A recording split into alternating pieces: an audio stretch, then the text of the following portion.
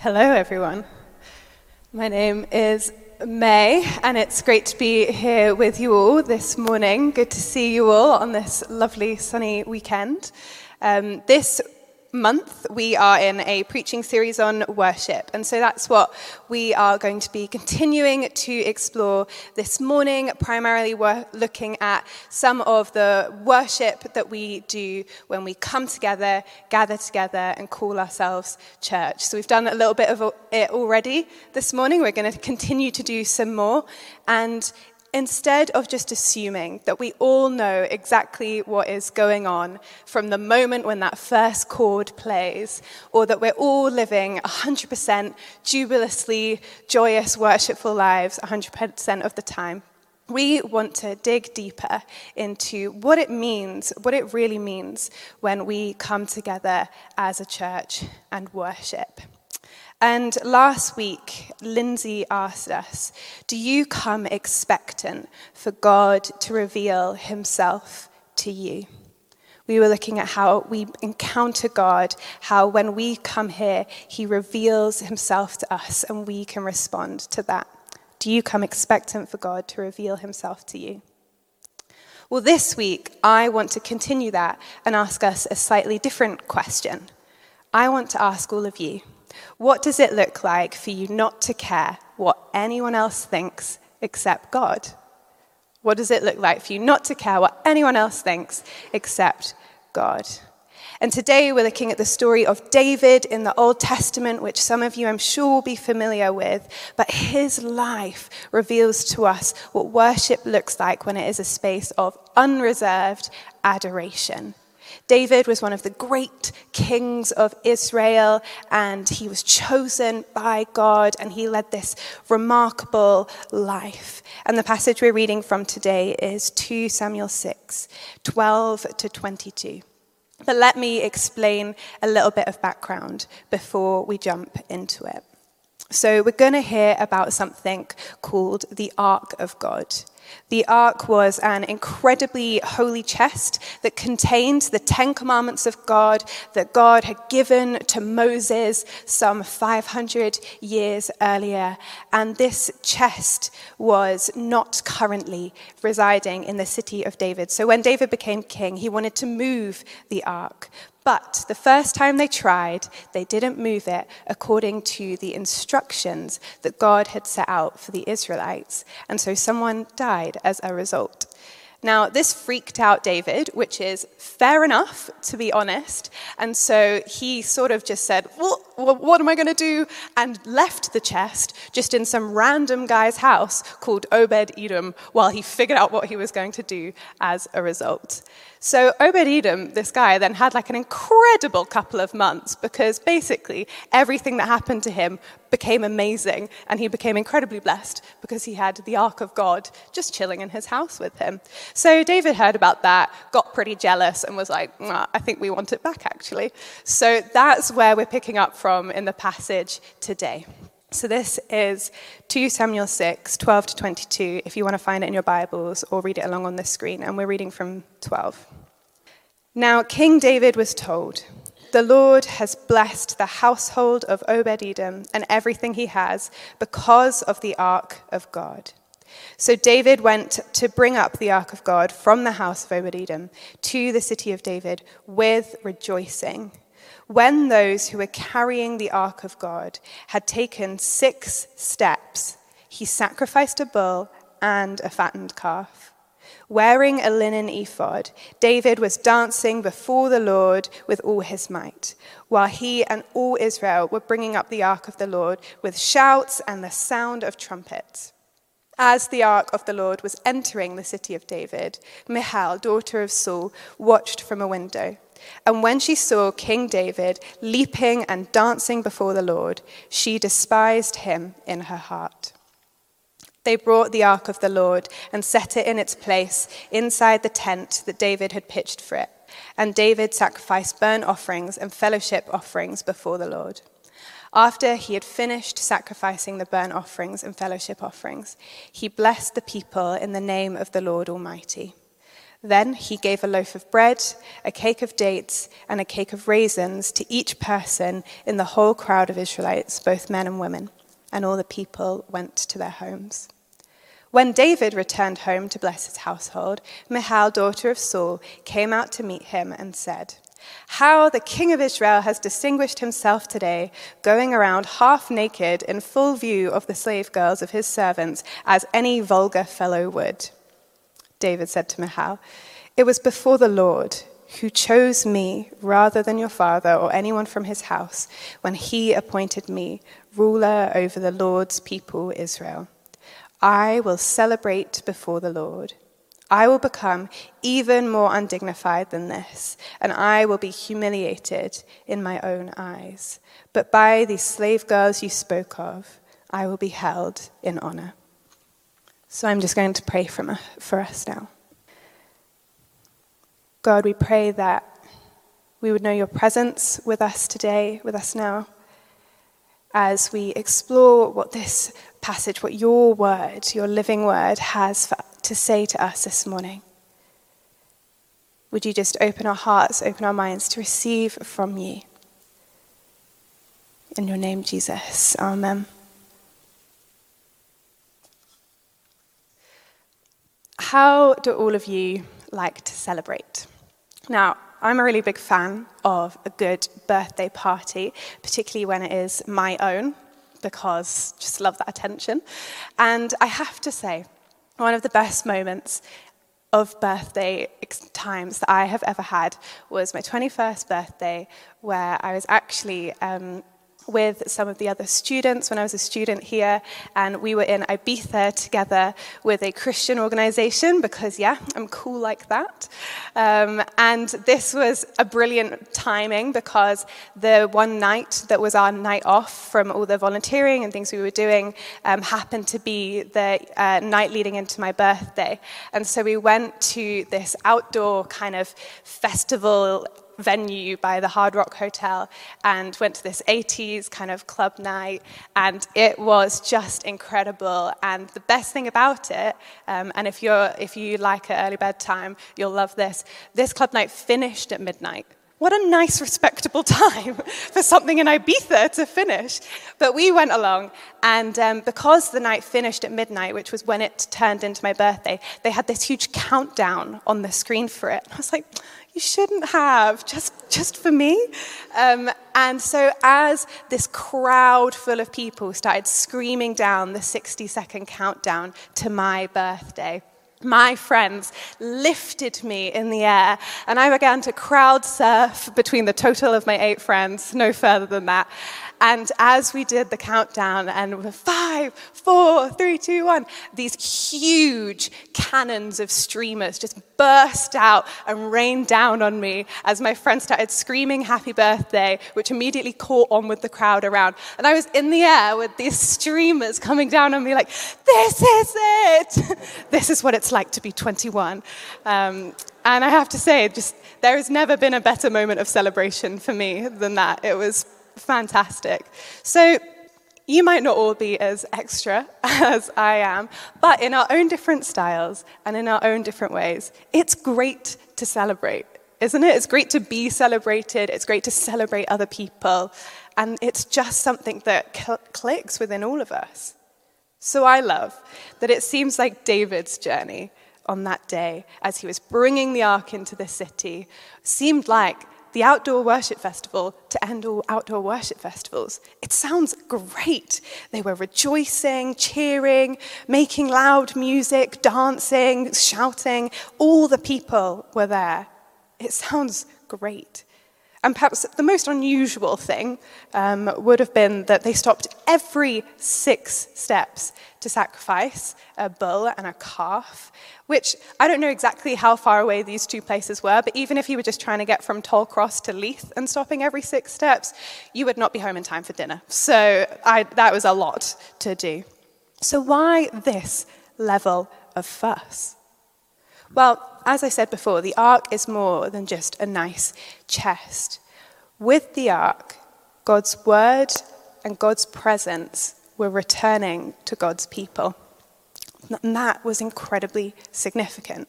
And their natural response to that was worship. And their worship was a masterclass in celebration.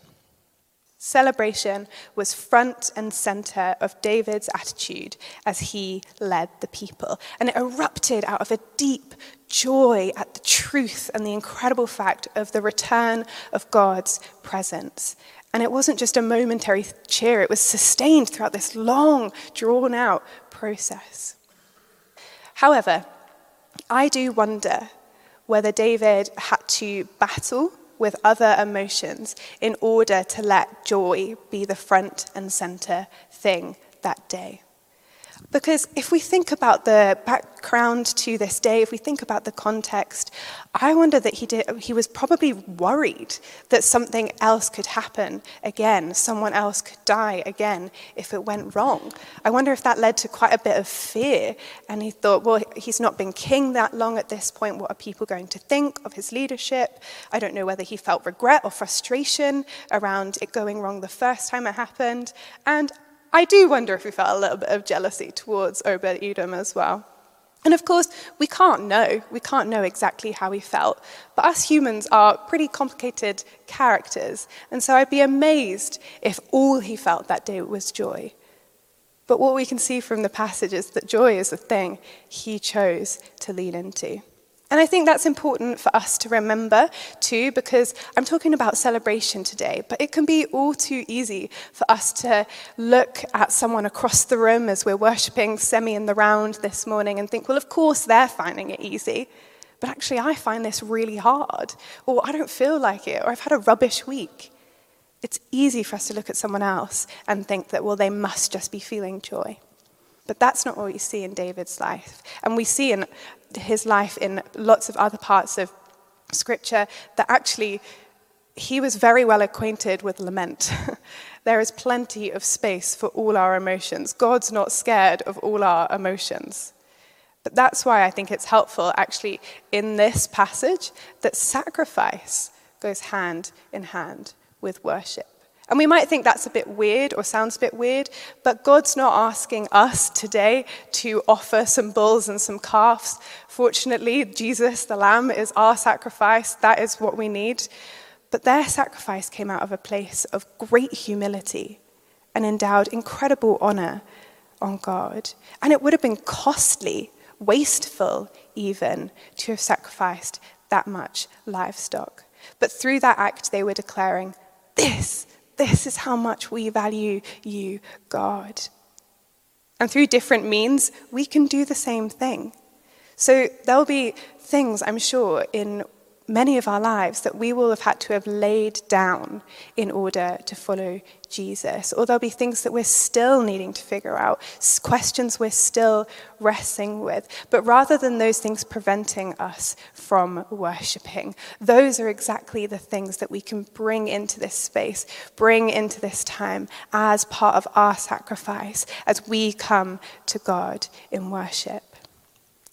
David and the Israelites gave their sacrifices with joy, and we're a people of celebration. And I'd really like it if that was how the church was known too. Because the thing that sets us apart as Christians, the thing that we should be known for is while we experience all the same highs and lows of life as anyone else does, we have this hope. As we were singing earlier, we have this hope in a God who created us, who knows us, who loves us, who wants to make all things new, who wants to be with us. And I reckon that's something worth celebrating, don't you? We should be known as a people who celebrate. And I love this quote. This is something that St. Augustine once wrote. A Christian should be an alleluia from head to foot. And this is absolutely true of David in this passage as he shouts and dances in front of the people. And the two Hebrew words used to describe David dancing as he brings the ark home literally mean whirling around and leaping. Make no mistake here, David was busting a move, like he was going all out. Now, I know that many of us would rather that the ground swallowed us whole than bust a move here at church today. And I understand that, that's okay. But I remember the first time when I raised a hand in worship. Does anyone else distinctly remember the first time they did that? I was a teenager, and only one of my other friends had been brave enough to do it. So I just thought, I've seen grown-ups do this. I think I get why people do this, but I'm terrified. And so there was a moment in worship where I was like, I'm going to do it. This is the day. This is the moment. I'm going to do it. And as I raised my hand, it felt like lead, my arm suddenly weighed so much. And I raised it up, and I was like, how big are my sweat pits? Can everybody see this? I felt people's eyes burrowing into me. Got it up, and I put it back down again 2 seconds later. But I'd done it. I'd broken the barrier. And it was amazing. It was great, because from then on I could do it. And now I'm totally different from that. I move around a lot in worship because I find that engaging my body helps me engage my heart, helps me engage my mind. It helps me to live out that incredible, beautiful command that Jesus gives us to love the Lord with all your heart and with all your soul and with all your mind and with all your strength. Now, it might shock you to hear that I'm not constantly lifting weights in the gym. So if I was to take this command very literally, I wouldn't be able to worship God with a lot of strength. But I do think that it's really important for all of us to consider what that actually looks like for us to worship God with all our strength. One of my favorite things about the morning gathering is that when we do our action songs, the people responding to these action songs is 90% grown-ups and 10% children. We see it, we know that, we're doing the actions for ourselves, so I know you guys can move. Richard Foster writes in his book, The Celebration of Discipline, that the Bible describes worship in physical terms. The root meaning for the Hebrew word we translate as worship is to prostrate. The word bless literally means to kneel. Thanksgiving refers to an extension of the hand. Throughout Scripture, we find a variety of physical postures in connection with worship. Lying prostrate, standing, kneeling, lifting the hands, clapping the hands, lifting the head, bowing the head, dancing, wearing sackcloth and ashes. The point is that we are to offer God our bodies as well as the rest of our being. Worship is appropriately physical. I'm not saying that worship should be about us putting anything on or comparing ourselves to other people, doing things that seem totally unnatural to us. But I more want to ask us, what does it look like when you are truly singing in adoration? If you love football, and in the context of a football match where your team's playing really well, you would sing your team song. Is that what they're called? Those things that football fans sing. If I've seen it on the telly, okay? I know how much people go for it. And what about indifferent if that's not you, because it's quite obviously not me? What if your favorite song comes on the radio? You're at a concert, you're at a party, and you hear a song that you love. Do you just sit there and go, this is nice? Maybe you do.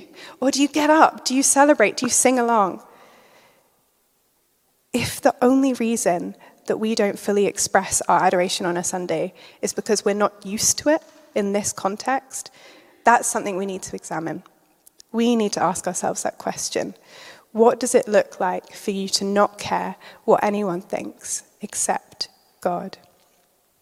If you're here today and you wouldn't, or you're not sure if you would call yourself a Christian, then coming along may already be enough of an answer to that question, and that is more than okay. But for those of us who know God's presence and have his word with us constantly, how will we respond? The overflow of David's own response was blessing, which figures because you can't put a lid on joy. David blessed the people and he blessed his household. And what I love about this is that it demonstrates this enculturation of God's ways in his life, because God loves to bless his people. The overflow of worship is always blessing. Some of you will remember in May 2020 how a song called The Blessing went viral, and it was kind of this YouTube video montage of all of these different worship leaders from different churches across the UK singing this song over us, over our people. And it was on repeat every day in my household for about 3 months until Pam Lyle finally had her fill of it. But we loved it. And the choice of song was so significant, it was so profound, because it was the first time in any of our lives in Britain where we weren't free to go and worship in churches. And what was the thing we were hungry for? It was blessing. The blessing of being able to worship together, the blessing of God's presence with us as a gathered church. We receive blessing when we worship, and we can also bless others. A heart transformed by God is a blessing waiting to happen. Because the more time we spend with him, the more he's going to rub off on us a little bit. The more we're going to get a little bit more loving, a little bit more graceful, a little bit more forgiving and kind. When we choose to celebrate together, when we bring our sacrifices to him, we're not just physically present, we're fully showing up. We're able to worship God with our heart, our soul, our mind, our strength. And this is what it looks like to give our unreserved adoration to God. But there is one individual in this passage who chose to reserve herself, who did not go with the king to the return of the ark. Michal, David's wife, comes out of their home at the end of this full day of celebration to mock him. Now, to give you some context, there was a time when David and Michal were very much in love, when David was younger and was often at odds with Saul, who was king then. He was best friends with Saul's son, Jonathan, and madly in love with Saul's daughter, Michal. But we are fast forwarding a few years now to this current point in time where relations are clearly a lot more strained. Michal sees David worshipping and judges him, being more concerned with reputation and status among people than what God might think. So she says to him, "How the king of Israel has distinguished himself today, going around half naked in full view of the slave girls of his servants, as any vulgar fellow would." Michal called him half naked because he was wearing this thing called a linen ephod. A linen ephod was a piece of clothing that a priest would wear. So David was wearing his priestly robes, not his kingly robes. He was submitting to God with what he wore and shedding his identity as king for the sake of worshipping the true king. It was an act filled with as much humility as joy. And yet he got this response, this mocking response. When we step out as Christians and worship unashamedly, we should expect to come up against some opposition. Quite frankly, we should expect people to just think that we're a bit weird. And people have thought I'm a bit weird my whole life, so I'm pretty okay with that. But if you have managed to get along this far without that, then welcome to the Weird Club. We're so happy to have you. We can see in David's response to Michal that he liked the Weird Club because his worth wasn't coming from what other people thought of him, not even his wife. So he says to her, "It was before the Lord who chose me rather than your father or anyone else in his house when he appointed me ruler over the Lord's people, Israel. I will celebrate before the Lord. I will become even more undignified than this, and I will be humiliated in my own eyes. But by these slave girls you spoke of, I will be held in their honor." David's response is incredibly Christ-like. He didn't rest on any laurels, but he remembered who it was who called him to be king in the first place. Because Jesus taught his disciples that in his kingdom, the first will be last and the last will be first. He wasn't interested in impressing the people that we'd so often want to impress the most. The God who created every single one of us and knows every single hair on our heads isn't going to be wowed or wooed by the things that other people might be. David knew this, so he wasn't scared of being humiliated. And crucially, no one suffered more humiliation than Christ. God allowed himself to be mocked, laughed at, slapped, given derogatory names and titles, dressed up, tortured, stripped bare, and ultimately executed with criminals. It wasn't the religious officials or the Roman elite who held Jesus in honor. It was the fishermen, the widows, the disabled, the sex workers, and so on. What king is interested in the honor of slave girls? Jesus is. When we worship, it's not about us first, it's about us last. When we come together, we lift up our voices to declare that I'm not the most important person in my life. Jesus is. That's not the line that culture is selling us right now, but it is our liberating truth. Thank God that God is on the throne. I'm not on the throne of my own life. So with that being the case, let's stop caring what anyone else thinks apart from God when it comes to us worshiping him. Let's lean into joy as we celebrate the presence of our Creator and Sustainer, who loves you, who is with you, and who is wanting to meet with us right now. So I'm going to pray, and the band are going to come up, and we're going to respond in worship, of course. What else? So why don't we all stand now as we pray?